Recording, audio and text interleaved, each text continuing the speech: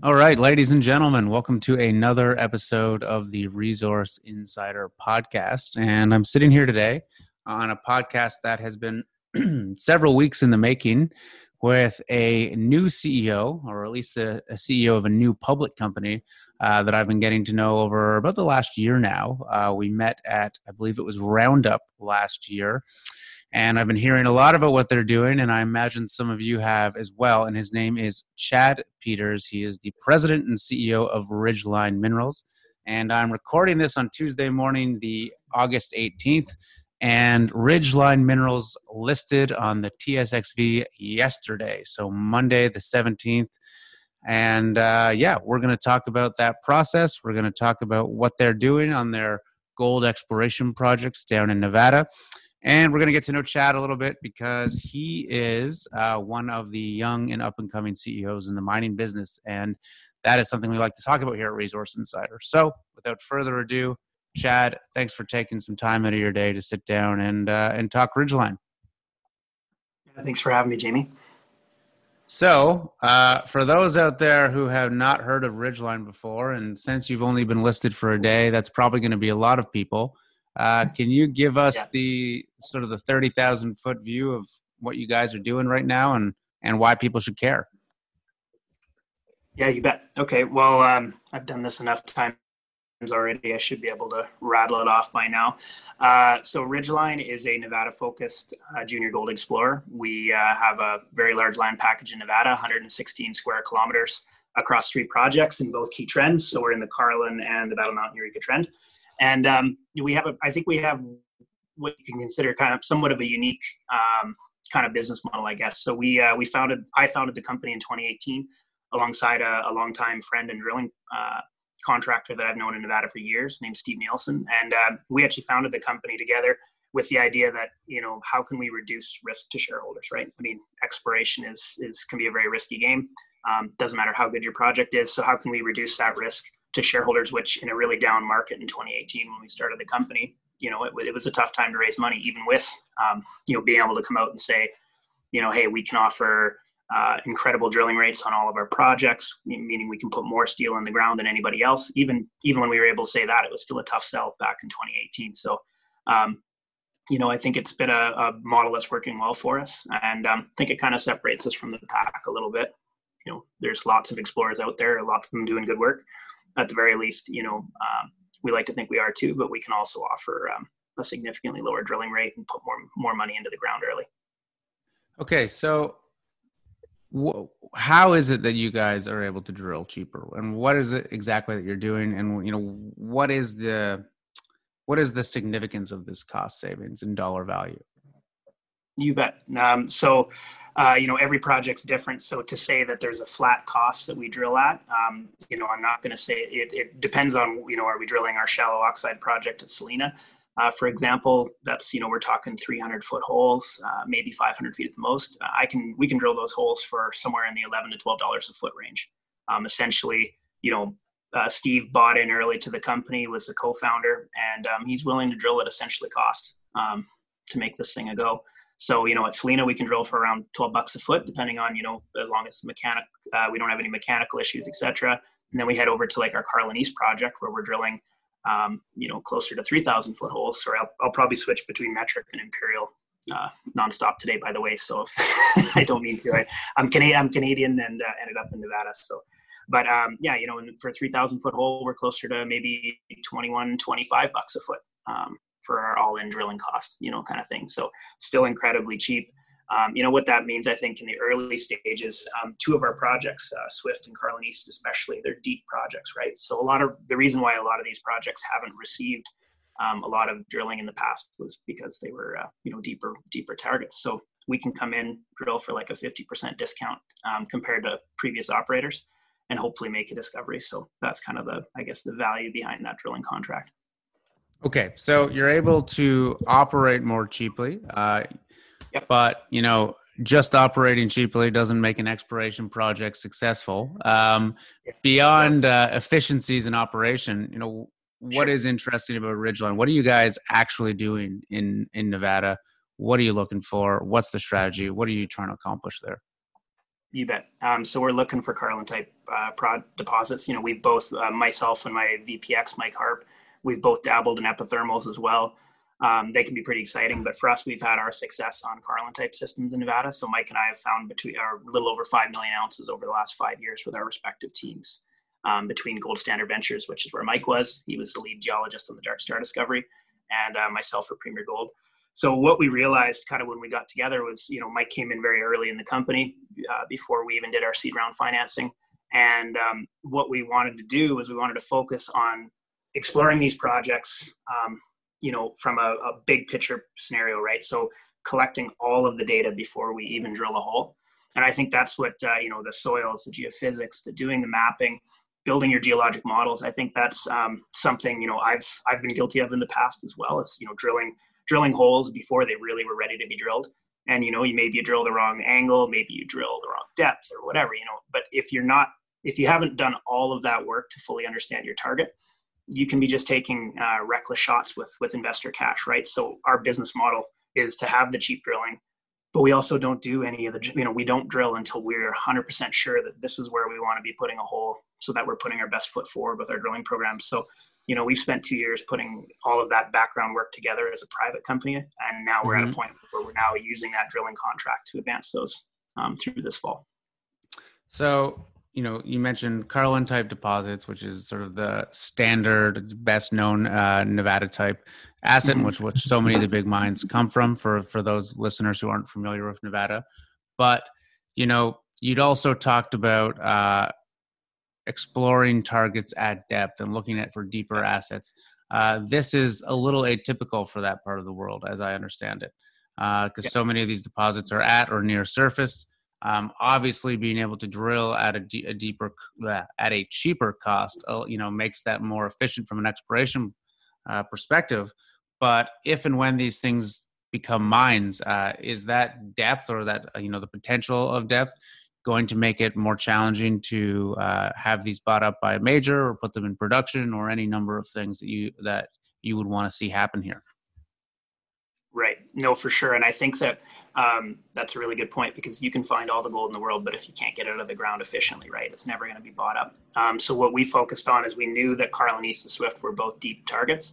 So the only reason I picked those projects up was because they were in key trends directly adjacent to existing operations with Nevada Gold Mines, right? So that reduces some of that operational risk already. It's rate within trucking distance. If you were to find a high grade underground deposit at either Swift or Carlin East, you can have that. Obviously your obvious buyer would be Nevada Gold Mines, but and obviously it's all dependent on grade and tons, right? So I know that Barrick in general is looking for high margin deposits. They want to see greater than 2-3 million ounces of typically very high grade, and that would be on the low end. So for those type of deposits, that's the benchmark of what, kind of the minimum of what we're looking for is something that shows the scale to be of that size. And then at Salina, that project is a heap leach, amenable to heap leach processing. So that one is kind of a little more wide open as far as who could pick that up, because you don't need to have an operating mill nearby. Again, it just comes down to tons and grade, right? So, but all of our projects have been picked up only, in a sense, knowing that, okay, if we do find something, we already have a potential buyer. And it's, if I were to, let's say we were to find a high grade deposit, in the southern, down by, 80 miles south of Long Canyon, well, that's not going to do any good for you, right? Because you can't efficiently truck it anywhere nearby to actually mill that material. So we were very careful about, picking up assets that if we have success, actually could have potential to be picked up by these groups. So I think it's worth taking a step back now and talking about what actually is in your portfolio and what you guys do have planned over the coming year. Sure. Yeah, you bet. So like I kind of glossed over here a little bit, we got 116 square kilometer portfolio. 2 of those projects, Carlin East and Swift, those were kind of you call it the flagships, whatever you want, but that's what we raised most of the money on back in 2019. They're both, Carlin East is directly adjacent to the Goldstrike mine and downtrend of 4 kilometers downtrend of the Leeville operation. So both really obviously, that's a very core position in the North Carlin Trend. And we're the largest individual landholders in the North Carlin Trend outside of Nevada Gold Mines, right? So we think it's a great spot to be. Swift is directly on trend of the Pipeline deposit in the Cortez Trend of the Battle Mountain Eureka district. So both of those projects, got a lot, we're very flashy early on from that standpoint of, hey, these are in great locations and key trends. And then Selena is a project that we picked up, and I think you and I had this conversation before, right? Was the way our company, kind of the risk profile of our company has changed dramatically over the last 6 months, because what Selena brought to the table was a very real oxide opportunity that we can really quickly advance. And, you can start putting, values on an oxide, shallow oxide system very quickly. Whereas sometimes these deeper targets can be, it's tough to put a value on them at such an early stage, because who knows how big they can get, right? There's so many factors. So what we're doing this year is we're advancing all three. They've all had the baseline work done up through this summer. And now what we're doing is we're going to drill 6,000 meters across all three phase 1 and phase 2 projects respectively, across them. And hopefully what we can come up with is, okay, which one of these projects are we going to advance aggressively? Which one of them, maybe do we find a partner? It all depends on, and maybe one of them isn't panning out the way we hoped, and we move it, we let it go, or we move it to another company. So that's kind of the approach is get through this program, try to make, hope that we make a discovery, and then decide how we're going to advance these things. We are a small company, so we can't just keep on advancing 3 assets at all in parallel indefinitely. Right. So basically you're trying to get a better idea of what you have, where the value lies, and then next year you can sort of refine that program and, I guess, focus budget and time on the project that makes the most sense. Exactly. And the fact that we don't have any work commitments on any of the projects really allows us to be flexible, right? So we can, I like the fact that we're putting the money in the best possible spot, not where it has to go to maintain, land ownership or whatever. So, and why is it you don't have work commitments? Do you own these projects outright? Did you acquire them as an option from another company? What is the actual ownership structure here? Yeah, you bet. So we actually optioned these properties. Selena and Swift came out of EMX, directly out of EMX Royalty back in late 2018. And then the Carlin East project was actually an introduction from the EMX team to some underlying landowners for that Carlin East property. So we did it essentially as one deal. And what we did is we gave EMX 9.9% of Ridgeline, which at the time we were worth $750,000 was our pre-money valuation, right? So it seemed like a heck of a good deal to give up 10%. And they've been incredible partners. So we got the project for 10% of all 3 projects for 10% equity. On top of that, the other caveat of the deal was we had to raise a minimum of $2.5 million US within a 3-year period, and we also had to go public. So essentially, EMX just wanted to see, make sure that we're raising enough money to actually do something with these things, and they wanted liquidity for their shares. So we've satisfied all of those aspects now, and so we're 100% owners. They retain a royalty on the back end, which can be bought down. It's 3.25 that can be bought down to 2.25. And, they're a royalty company. So that was their main goal with this whole thing, was to try to generate some organic royalties for them. So, and in my experience, you need to stay under 3% as a net royalty in Nevada, right? Anything getting up over 3, you can start getting into trouble just as far as economics and stuff. So sorry, and you might have said this and I might have missed it, but was Selena included in this package? No, this was acquired. Yeah. Nope, okay. Selena was, sorry. So Selena, but I was under the impression you acquired Selena at a later date after the initial 2 projects. No, actually, it's just funny. I didn't have a whole lot of information. I think I pitched you on it, about 8 months ago? So you'd always had it in the portfolio, but then you sort of refocused on it. We just didn't. I see. Exactly, okay. Yeah. So we like I said, it was a tough time. So Selena, people looked at Swift and Carlin East, and obviously, the people that were buying into us early, they weren't generalists, right? These were very sophisticated mining investors, and they were looking at Swift and Carlin East and saying, wow, this thing, who knows what the blue sky on these projects could be, right? Whereas, Selena was like, everybody agreed. It's like, okay, it's an oxide project. It's probably not going to be 5 million ounces, but, somewhere, I think we hadn't defined what the potential was there yet. So when COVID hit, we readjusted and said, a million ounce oxide deposit at, half a gram per ton or more near surface in Nevada is worth a lot of money. What's your market cap right now? 30, right around 30 million, I think. All right. Yeah. So it could be worth a lot more than that. That's for sure. Exactly. And I think the thing was we just hadn't defined what that potential was. And so we came back, we did all that work. We trenched, we hit, 50 meters of 0.65 or 0.64 gold and 16 silver. Followed up with another trench of 38 meters of 0.75 and 49 silver across that target. And we started realizing that this thing had some serious potential, and we've been very quickly advancing that through a phase 1 program, which hit oxide gold silver in 3 of 4 holes back in June, and we're now drilling a phase 2 right now. So, and we expect to have results in early September from that. And so come this September, what are you hoping to be able to show your shareholders and your potential shareholders? And understanding that this is speculative at this point, and this is, goal setting. It's not, a magic ball for those of you listening at home. But yeah, what are you trying to accomplish here? What do you want to be able to tell people next fall? I think what we really want to show to people is just that that our model, our exploration model, is holding together, right? We want to be able to show people that, all right, we're advancing these projects, we're hitting, we're doing what we said, we're spending the money the same way we said we would, and if we have success at Selena, for example, well, that does a lot for validating our entire, our model for the rest of the projects as well, right? Because Selena was a forgotten about asset for 25 years. It's no different for Swift or Carlin East as well. So if we have success at Selena, which I think will really help support the stock, then it really, I think, brings into the picture, well, what could they find over at Swift and Carlin East? Because those are certainly, blue sky on those. It's tough to put a value on, but we're looking for tier 1 assets at both of those projects. So you mentioned your model. What does that mean? Is this any way differentiated from the standard Nevada exploration model, Carlin style, or are you doing anything different, or are you kind of sticking with the standard Nevada playbook here, I guess? No, for sure. I probably sound like a broken record there saying the model. We are, we're not doing, from a standpoint of the data that we're collecting the soils, the gravity, all that stuff, doing the mapping. And that's no different than anything that you'd find, from a standpoint of you go talk to any good geo in Nevada, they're going to look to that as maybe the first step for an exploration program. The area where we're differentiated is you very rarely see a junior of our size ever actually doing that comprehensive work. Maybe they'll do a single gravity survey. Maybe they might do some field mapping, but very rarely do you see comprehensive geophysics, soils, mapping, and a full 3D model, which we have a closed 3D model on our projects. And I don't think, typically you don't see that.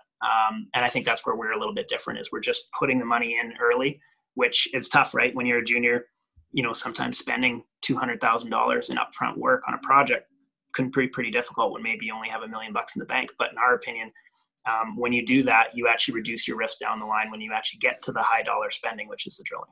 So if you're putting holes in the right spot, even if you don't drill one extra hole because the gravity says we should be staying away from there, that might have paid for your entire gravity, soils, etc. up to that point.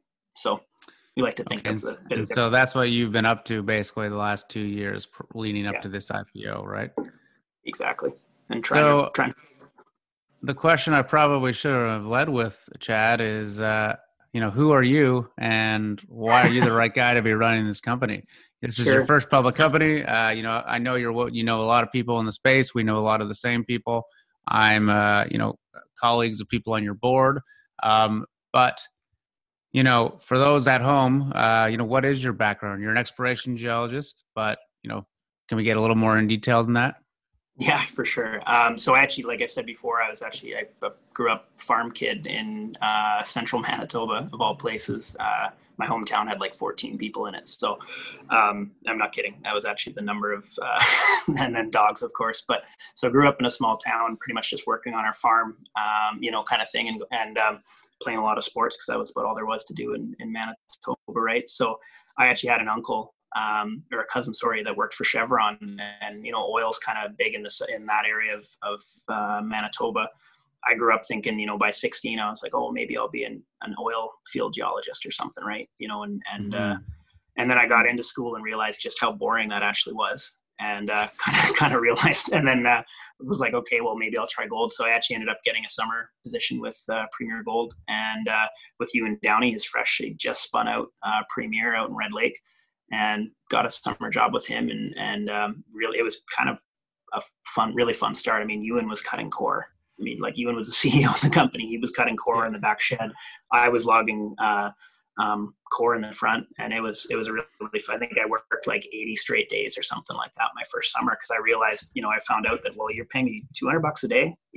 Like that's amazing. That's more money than I've made my entire life. So I just worked the whole summer pretty much. And it went really well. Ewan paid for my school to go back for my final year, graduated, and I went and started working for Premier right out of the gate. And spent about 5-6 years bumping around every bush camp known to man in Ontario and the Arctic. And then, my wife started getting real tired of me being a part-time husband. And that's when the opportunity to move to Nevada came up. And they said, well, do you want to move to Geraldton to the Hard Rock project, or would you like to try out Nevada? And my wife was like, no, let's try Nevada. And so we gave it a try and we love it here. So that's where we ended up, was how we ended up down here actually, which was kind of a roundabout way. But I was. And are you based in Elko? Am I right on that? Winnemucca, actually. Winnemucca. So, okay. Have you been to Winnemucca? I have been to Winnemucca. I spent a summer working out of Battle Mountain, actually. That's where our office was for the 5 years. Yeah. We might have even crossed, but you might have even been there when I was there. Yeah, this would have been like 2007, 2006, somewhere. One of those years? Sure. A little before me, yeah. Okay, fair enough. But yeah, so we worked there, and it was kind of an interesting thing because we picked up the McCoy Cove project, and that's kind of actually picking up McCoy Cove is kind of part of, I guess, how my idea about Ridgeline came together, was because this was a forgotten about project. Newmont had it for 20 years, and they actually picked it up only from Echo Bay back when it was shutting down, only so they could take the old infrastructure out of there. They wanted the bulldozers, etc., and they were going to use it for the Phoenix mine, which was just by Battle Mountain. You probably remember it, the copper gold system. So they hadn't done any work on it. Premier picked it up. We felt there was some exploration potential still there, and we ended up making a few different discoveries, including the CSD Gap, which kind of pushed the project over the edge for us. We got it up to a 1.6 million resource at about 12 grams per ton.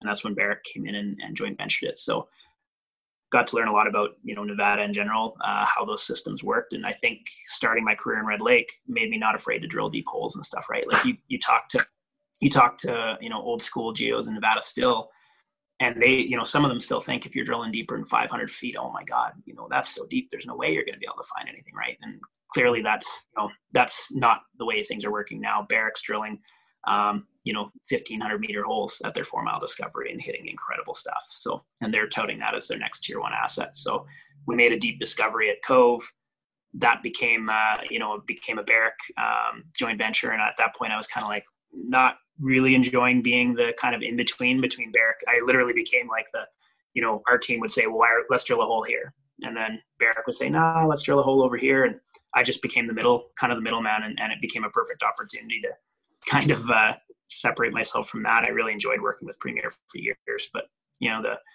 I had seen a bunch of projects kind of shake out of the Newmont and Barrick portfolio over the last 5-6 years, and they looked incredible. No work was done on them, and it seemed like a great time to kind of pick up some assets at really cheap prices. 2018 was still really, really tough. So that was kind of how we got the start, and then partnered with Steve, the drilling company. And the projects you have now, the 3 assets, did they come out of the Barrick portfolio and then get picked up by EMX, and then eventually you approached them? Is that how that happened? Yeah. So both Carlin East and Swift were, Swift was a Barrick Placer Dome asset for years. It was part of the larger Cortez joint venture for 20 odd years. And then same, when Barrick started divesting in 2010 of their I think it was 2010. No, sorry, a little later than that, maybe 2012. How they started divesting non-core assets, trying to cut down on their debt.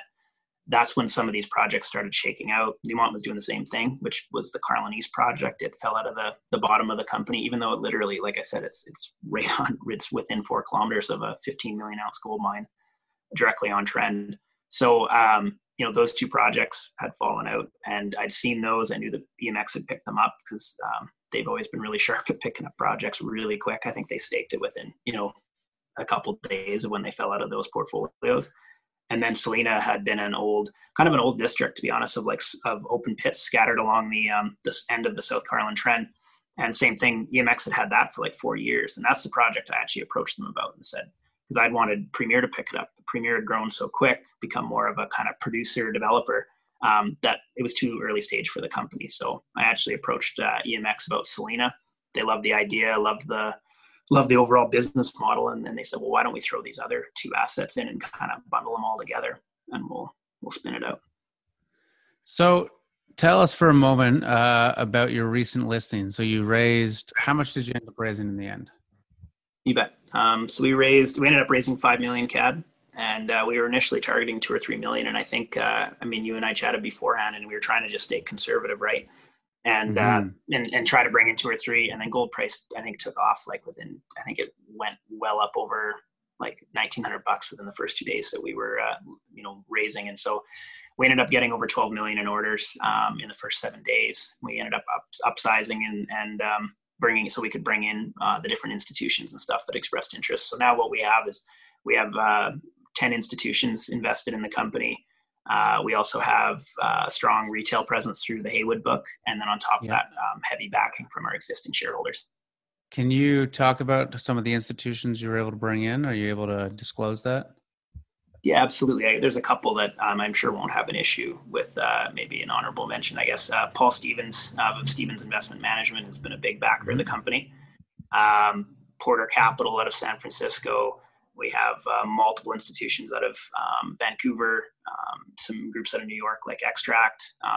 So we got a really good mix. We also have a couple out of Toronto as well, and one European group. So won't get into mentioning probably them all, but it accounts to about, I think around 19%, give or take, of the company. So in that spread for institutional, I think I got to look back at the cap table here, but, and then on top of it, management owns 17, high net worth retail would be another 54%, give or take. Okay. And then retail. Okay. Yep. Got it. Yeah. And then the public companies would account for about, 19%. So I think I got public companies. The public companies are 19, and I think the institutions are closer to 11. So who are some of the public companies that own your stock right now? You bet. EMX owns little over 7%. Yeah, Vior Inc., which is the hybrid prospect generator out of Montreal, they own another 7%. They've backed us right from the start, just like EMX. And Ethos Gold Corp owns around 4% now, give or take. All right. And have you participated in all the financing rounds? Yeah, everyone. I think it's getting my wife a little on edge at this point. We keep on pumping money into the company, but I've put about 150 grand across all three, the 12 cent, 22 cent, and the 45 cent IPO rounds. So I personally own rounds non-diluted about 7.5% right now, and then we have a few options kicking in there as well. My fully diluted ownership would be close to about 9%. So.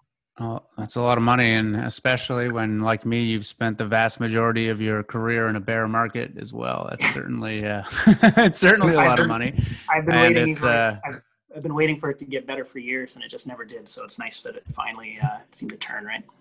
Well, it's not I think you kind of made up for lost time with your first company listing on, the day that Warren Buffett puts $500 million into the gold space.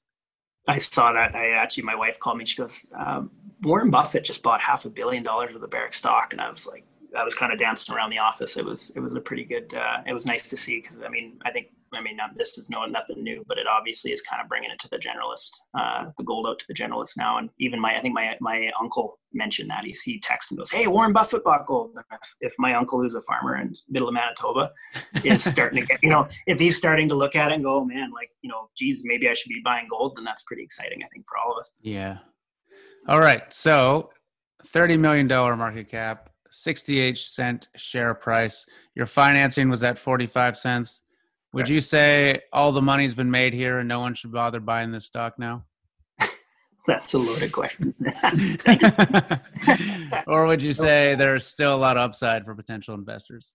You bet. Well, obviously this opinion is my own, but no, I think that if you were to look at our peers, look at BlackRock, for example, before they made that great drill hole down in West Tonopah, they were trading in a 40 million market cap range, in a smaller land package, similar share structure, good management team. And Andrew's done an incredible job putting it all together.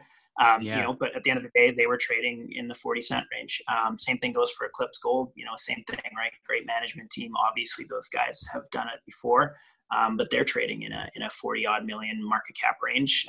So again, it's dangerous, I think, to start comparing too heavily to groups, but I think our peers in Nevada that are doing the same thing as us, those are our closest peer group, actively exploring multiple properties. that's where we would be. So I think there's still upside for the company. And, with all these catalysts that we have coming over the next 3 months, multiple drill catalysts potentially at all 3 projects, I think that there's a ton of upside left for us. So for your investors that are in the deal now, and for people who are looking at coming in, this is the discovery story, or a potentially discovery story. For those not familiar with the geology of Nevada, what does a discovery look like there? You're going to go out and you're going to drill the shit out of these 3 deposits, and what's got to come back for you to be excited as a geologist? Yeah, no doubt. I think it varies wildly depending on whether you do an oxide surface or a deeper target, right? What defines something is really exciting. But, what we want to see is, at least 2 to 3 holes showing good continuity of alteration and mineralization with some decent intercepts at, for example, at Salina, right? We hit 9 meters of 0.6 grams gold, 15 silver on the hillside. We're now testing the down dip continuity of that system into the covered valley. And what I'd like to see is 2 or 3 more holes at Salina, for example, showing solid, strong alteration across the right host rocks with some intercepts that, some gold silver intercepts that actually suggest there could be potential there. So I usually like to see 2 to 3 holes. If you're looking at a gram meter kind of concept for an open pit, I'd like to see something in the 40 to 50 gram meter intercept for a shallow oxide system to at least, say, hey, this has serious potential. Can you explain to people what a gram meter is?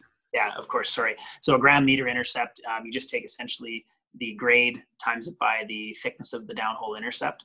And that's a good kind of bellwether, I guess you could say, for what the potential of those systems could be. And actually, the Kennerland team, I don't know if you read it, put out a really great summary of Canadian deposits. And a big part of that was what a gram meter intercept looks like on different scales of sizes of deposits. So for, like an oxide system like we're looking for at Salina, I'd like to see something in that 30 to 50 gram meters. That shows good continuity of system. And these things require multiple phases of drilling, a lot of time to figure out what's going on. So for a first phase, if we can prove, which I think we're already in that pre-discovery kind of phase, if you want to call it that, at Salina, we've already hit trenches, mineralization beneath that, and now we're testing out kind of that next phase. But I'd like to see at, Carlin Easter Swift, I'd like to see at least 1 deep hole showing, a 50 to 100 gram meter intercept ideally, right? That would be kind of that same metric that I'd be applying, but because it's deeper and probably refractory, I'd want to see at least as the first steps, I'd like to see an intercept in average. And so for people listening at home, so a 50 gram meter would be something like 5 grams per ton over 10 meters would go. Exactly. Yeah. And that would, that would be consistent with what you're, like, for example, I think our first intercept at Cove, the CSD Gap discovery that I led with our team at Premier, I think our first intercept was 38 meters of 7 grams, right? That was a really, and that was an excellent drill hole, right? That right there was like, all right, where I think I got a $500,000 budget increase that day from the CEO. He's just like, yeah, keep drilling. So, if we were to get even half of that at Swift or Carlin East, that would be signs of a significant alteration, Carlin system potentially being there. And we have a 16 meter intercept of 0.7 at Swift already that was drilled in 1999. So that doesn't quite hit the, hey, we're on to a discovery, but it does show there's some serious smoke going on. And I think that's what we're going to be following up on this year is trying to prove that, let's follow that system, that intercept out along better host rocks and see if we can improve on it. So last Friday, I actually did a very long podcast with Francis McDonald from Kenorland, who you mentioned and who is a friend of mine, about this document that Kenorland put out, which, I'm calling, their discovery metrics, where they talk about, what you need to see to really quantify discovery. And that's going to come out before this releases. So it should all line up sequentially when you guys are watching this. But, something he mentioned by looking, and now keep in mind, they're looking predominantly at greenstone deposits in Ontario and Quebec. But he said, you normally can't really accurately, and statistically, you can't really actually quantify discovery until you've drilled about 4,000 meters of drill hole. So you guys are drilling, I think you said 6,000 meters across all 3 projects. So if you're able to hit something solid with that, that would be ahead of the curve. But also it's probably important to note that you could walk away this summer, assuming that's 2, 2, and 2, or however you decide to split it up, with smoke and not fire, for example, but still a really good indicator that yes, this is an area we need to be following up on, and maybe it deserves another 2,000 or 3,000 meters of drilling. Absolutely. Yeah. And I mean, like Cove is a perfect example. Old mine site, they mined 5 million ounces of gold, and then it went static for 15 years. And I think we probably drilled close to 40 holes before we tagged into the CSD gap. And there was so much smoke all around, and it's exactly it. So I think you need to be objective. The gram meter is a great metric for just at a very high level saying, hey, this is kind of hitting all the marks. But you have to apply exactly what the Kennerland team said, right? You have to apply the geology to it as well and say, well, am I getting, consistent smoke? If so, is there a reason why? And should I be following up on this? Because just saying, I think they said the average discovery is made by a phase 3 program. That's or right. 4,000, right? And we're on phase 1. Well, go ahead. And they also showed outliers, right? That I think they used the David Bell mine in Hemlo as the example, right? Where they had none of these metrics that they would have anticipated, but it ended up being a 20 million ounce deposit when all was said and done. World class, right? And I think, Great Bear is another great example. That's an old picked over project. It had multiple operators over the years, and look what they were able to do. So I think, you need to stay persistent. And if for us, you're looking for all those things, right? Like if you're seeing lots of smoke and you're seeing the right host rocks and all the right things and you're getting smoke, then we're going to take it past a phase 3 if we think it's warranted, if we think something's there. I think it's when the wheels fall off and you're like, all right, we've done 3 phases of work. We've tested every project or every target that we think, could have host scale, because I think that's the other thing, right? Is you can hit little thin intercepts, but if you can't show that thing can actually grow, what good is it, right? Like there's no sense putting more shareholder cash into something that clearly doesn't have the potential to be an actual economic site. So yeah, I mean, I think you need to be careful about how you assess the projects, and we're pretty objective, I think, at that. But yeah, the first pass that we're drilling this year is going to definitely give us a really good idea of where we sit. And then, from that point on, we certainly haven't hit that point where we're ready to walk from any one of those projects. It's just that first phase of, okay, where are we at? Can we test some of these concepts and hit some smoke, maybe even hit a great intercept, and then take it from there. All right. Well, Chad, you are 2 days into being the CEO of a public company. I'm sure you've got to be a very busy guy this week. So I'm going to let you go. And besides, you got to go find a gold mine anyways. So you shouldn't be here talking to me for too long. That's what my CFO said. He just said, "Go find a gold mine. Go find a gold mine. Quit worrying about the stock." Before we say goodbye, though, is there anything else people should know about Ridgeline, about yourself, and what you guys are doing? I think we covered, kind of bounced around a whole bunch and covered a heck of a lot of it. But I think, really just the main takeaway is we're a hungry young group. We're heavily aligned with our shareholders, and we just want to go out and make a discovery. I mean, we've been part of discoveries with our previous companies, and we just want to go out and do it again. So I really appreciate you having me on the show. It's been, I think I've been bugging you for almost a year and a half now with sending emails and stuff like that about just the different shows you're doing and stuff. So I do appreciate you making the time for me. Well, I'm excited to see what happens. So for those at home, this is Ridgeline Minerals Corp, RDG, and this is Chad Peters, the CEO. Chad, what's your website for people? Yeah, ridgelineminerals.com. We have verify projects for all 3 sites, actually. So if you want to, anybody that wants to go in, take a look at what we've done, make up their own opinion on what the potential is. It's all laid out there for you in pretty great detail, probably more detailed than it needs to be, but we're a company run by a bunch of geos. So there you go. But Fair enough. That's and we're on Twitter and LinkedIn as well. So, all right. Thanks for your time, Chad. Much appreciated. Yeah. Thanks, Jamie. Appreciate it.